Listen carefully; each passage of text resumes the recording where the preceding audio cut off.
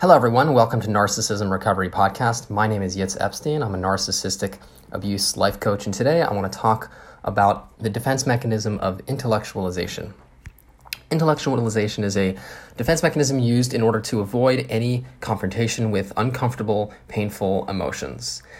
The individual suffering or struggling with these painful emotions, whether it's shame, rage, hate, anger, sadness, is going to flight into reason, where they use facts, logic, popular jargon, and ultimately arguments to create a certain sense of clarity of their situation.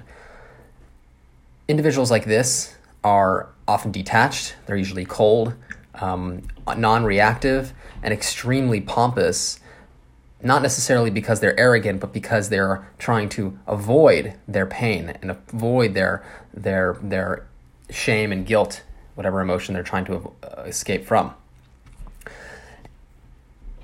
Intellectualization protects against anxiety, depression, really any painful emotion. It's a wonderful, very effective defense mechanism because it represses any emotions, and it does so in a way that allows a person to escape into an idealized world. It's this world that they're in is completely, I should say, protected by their intellect. They always have an argument for everything. Everything has an explanation. Nothing is unknown. According to Freud believed that memories have both an unconscious and conscious aspects. Intellectualization allows for the conscious analysis of the event in a way that does not provoke anxiety. So this is something where he identified that the individual's conscious awareness is able to keep out the emotions by replacing it with intellect and therefore repressing it to the unconscious. This applies to narcissistic abuse because many narcissistic abusers will find that they are able to out-intellectualize their victims. I believe Sam Vaknin calls this the cerebral narcissist, where they are using their mind, using their brains, using their savvy intellect, their fact knowing, their understanding of certain subjects to give them a kind of an aura of authority in a certain field, and this allows them to feel better about themselves and ultimately escape into this idealized state where they know it all.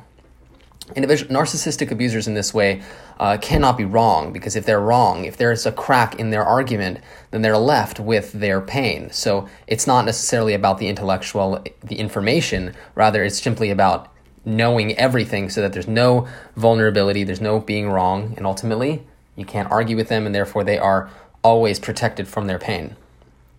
They cannot lose an argument, narcissistic abusers in this way. Extremely argumentative, because if you want to prove them wrong, if you want to just share insight, you're automatically a threat, because now they cannot change their viewpoints. They're heavily lodged in their intellectual understanding of reality.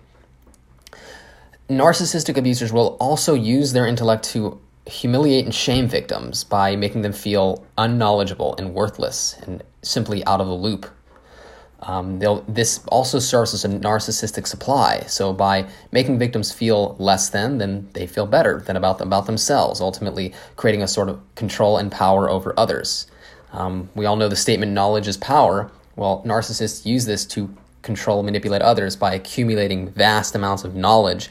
And it's not necessarily intellectual knowledge, it's oftentimes simply facts and arguments and opinions that are said in a way that sound very true and very factual, but ultimately are just fabricated intellectual pursuits in order to make the individual sound smarter.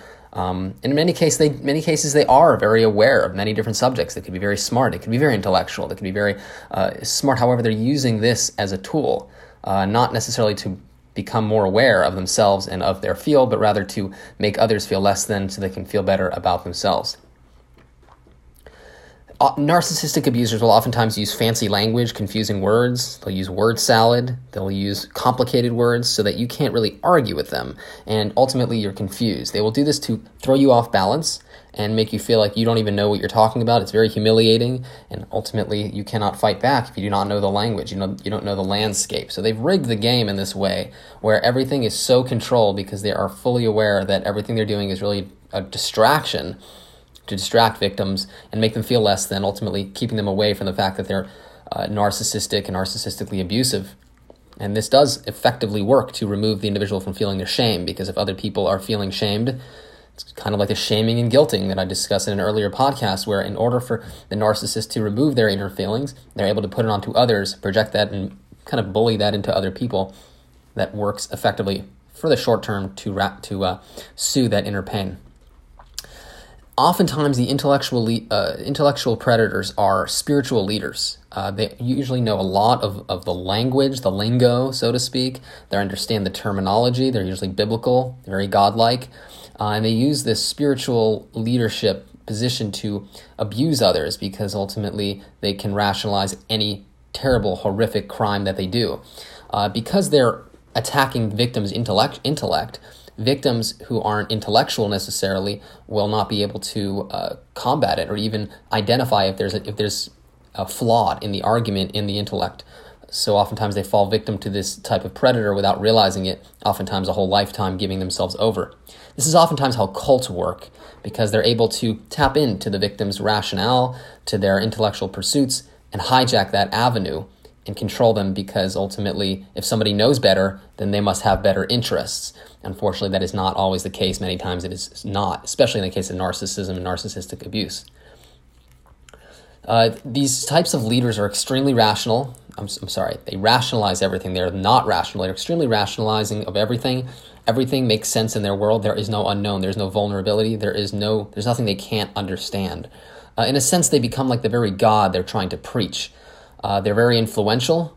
They're extremely disrespectful, but it's in such a covert and subtle way, they become someone to look up to, and oftentimes people look up to them for spiritual understanding, for guidance, for a way back to God, for a way back to source, for a way back to themselves, but ultimately are misled and end up serving the narcissistic abuser because they are so enthralled by the intellect. They're so captured by the incredible aura of confidence and influence by the narcissistically abusive intellectual leader and spiritual leader in this way. So I want to offer some tips about how to deal with this type of individual, because this is extremely dangerous. This is one of them, I believe, one of the most dangerous types of narcissistic abusers, just because how insidious it is and how difficult it is to pick up on somebody who's playing this game. Firstly, you need to trust your gut. You absolutely need to trust yourself. If you feel uncomfortable after a speech, or if you feel like you just had a conversation that felt more like an argument, or felt more like you're being bullied into a viewpoint or a certain perspective, you want to take note of that, because a conversation is two people who have opinions, who can communicate without just disrespecting each other. People who are like this, intellectual predators like this, will not allow for another opinion. So you are just there to listen, to take on the viewpoints, and that is it. So if you stand up for yourself and you try to give your opinion and you're blasted or you're manipulated or you're told that your opinion is invalid or even made to be felt that way, so the perpetrator may even listen and accept your viewpoint, but then argue and say that it is totally worthless. This is something you want to look out for, because chances are you're dealing with somebody who absolutely does not have your best interest, lacks empathy, and wants you to feel less than.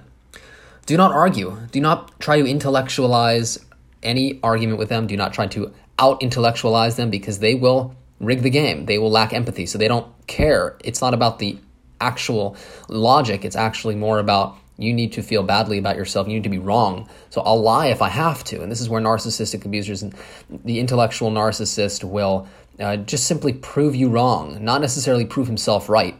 You want to be careful not to argue with him. There really is no fair game here. Walk away. You have absolutely no obligation to be anywhere on planet Earth if you don't want to be.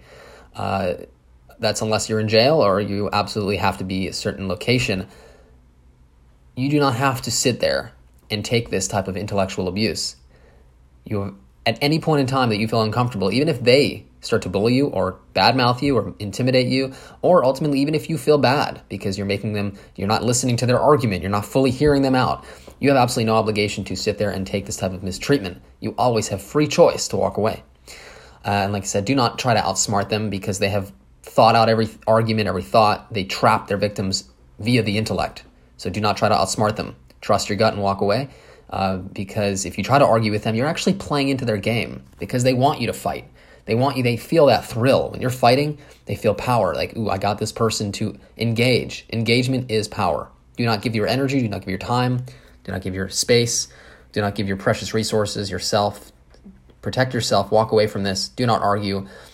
Many people have lost years, decades, and even a life of trying to rationalize and trying to convince the narcissist that their argument is wrong, but ultimately they're not interested in being in your convincing. They're interested in being right. I hope this resonated with you. I hope this podcast benefited you. If it did, please feel free to like and share. Please do reach out if you want coaching for healing along your journey from narcissistic abuse or any form of childhood abuse, specifically this intellectual abuse and spiritual intellectual predators. It can be reached at YITZ, that's YITZ, at psychologicalhealingcenter.com, by phone 252-696-4852. I offer a free 15-minute consultation to discuss your situation and how I can possibly help you out along the way. I work with a mind map therapy system created by Dr. Judy Rosenberg to help you heal your wounds of childhood, of past relationships, and help you identify relationship patterns that are simply leading you back to narcissists. Oftentimes, when we have wounds, we oftentimes are attracted to narcissistic abusers because they capitalize on our weaknesses. So I want to help you heal that so that you can stop attracting that type of dysfunction and attract healthier relationships in your life. We offer a free PDF of Dr. Rosenberg's book. And this is a book that goes through the whole mind map system so you can get a better idea of the system that I work with. And thank you so much once again for listening. And until next time, all the best.